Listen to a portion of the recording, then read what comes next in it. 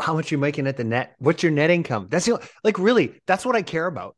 Like we look at Right. percentages and scale and all the rest of that. And by the way, and for any of our listeners out there on this podcast, we are going to come back to the original question that Andrew asked. It's just that when we go down a rabbit hole, it's so much fun. We just get fired up and go there. So it's just, Well, yeah, but I mean, that's how the I good can, episodes go. We yeah, never I can, talk about what we're yeah, supposed to talk yeah, about. I can reverse engineer to where we started to, but it's because it highlighted me something.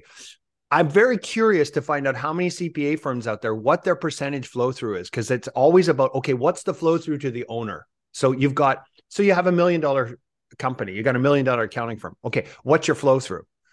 And so, rule of thumb, okay, rule of thumb, most CPA firms are trying to target 50%. So half of that should go to the owner, right?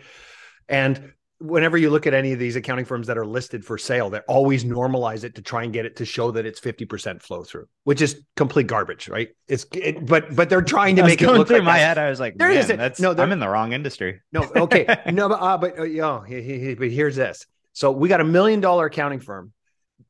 They're trying to hit 50%. Most CPA firms are trying to hit 50%, but they don't. Okay. When I had my accounting practice, I had 73% to my bottom line for me. Wow. Okay. So I had 73%. So if I had 73% on $1 million practice, I'm bringing home $730,000 a year. Then you have another accounting firm out there. And by the way, the bigger the accounting firms get, the lower the percentages go. So if you start looking at the multinationals, if you talk to them about like compensation for partners at 50%, they would laugh. They would go, yeah, that's right. That's funny. Like if they're at 15, 20%, they're happy.